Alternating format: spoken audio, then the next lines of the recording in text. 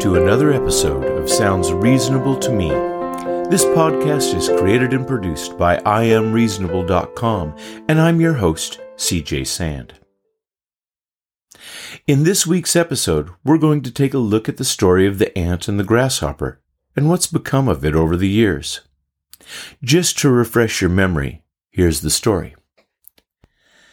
One bright day in late autumn, a family of ants were bustling around in the warm sunshine, drying out the grain they had stored up during the summer, when a starving grasshopper, his fiddle under his arm, came up and humbly begged for a bite to eat.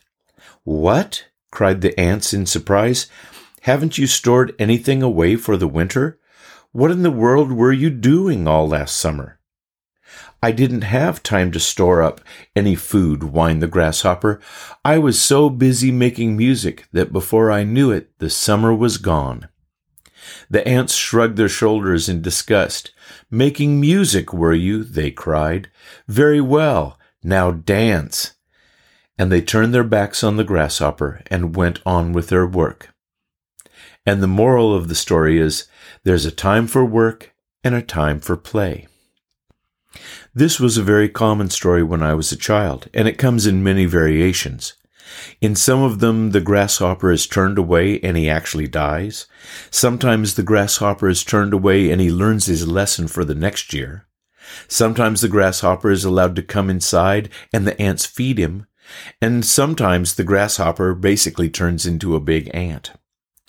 But what has become of this story in modern life? My grandma's generation, they were all about the ant mentality. They had lived through 2 world wars and a Great Depression. They had seen firsthand the consequences of people living a frivolous lifestyle and then paying the consequences. For her whole life, my grandma made a big deal of us all getting together for a big Sunday dinner as a family. It wasn't because that meal was any more important than any others. It was just a hangover from Depression times, where the point was that you had enough food to have a big Sunday dinner in the first place, and that you had enough that you could share it with your family. How things have changed. Somewhere around the 1950s, though, at least in the United States, we all kind of started to become grasshoppers, and unapologetically so. And we didn't just want to play and sing and dance our way through life, but we wanted to have it all.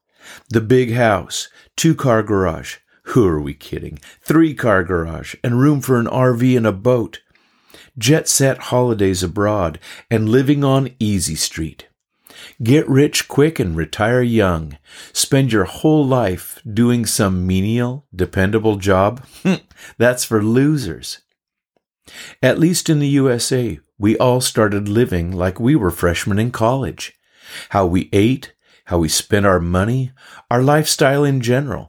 We ended up living our lives with big stacks of empty pizza delivery boxes in the corner, unfinished letters to mom and dad begging for more money on the table, and empty beer bottles everywhere.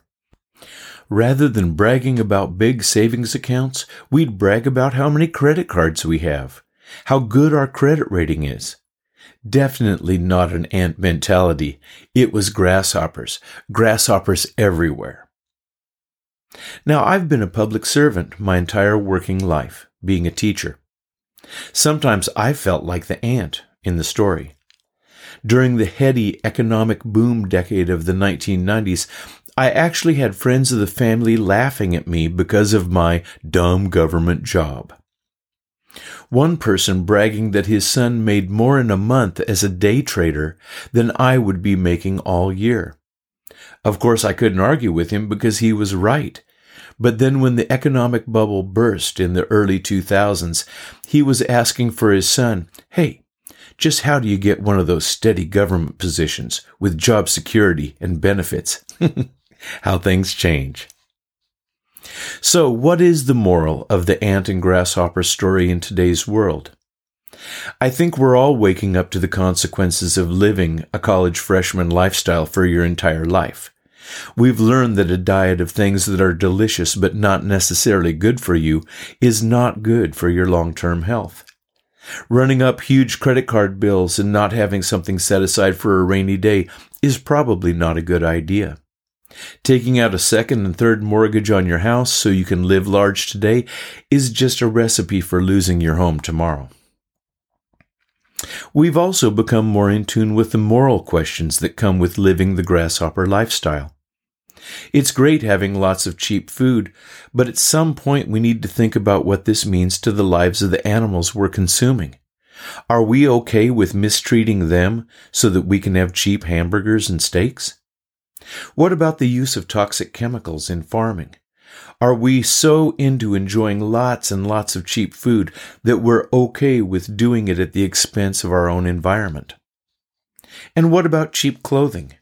Isn't there a little voice in the back of our heads wondering just how they can make these clothes and other consumer goods so cheap? Of course, we all know the answer. It's sweatshops in the third world and child labor. And yet, we still keep buying. I think the moral of our story today is that perhaps we could all work at being a blend of both the ant and the grasshopper. It's a good and satisfying feeling to do work that is important in life, to produce things that are useful to others, to provide necessary services. But we also know the importance of taking time each day to enjoy our journey.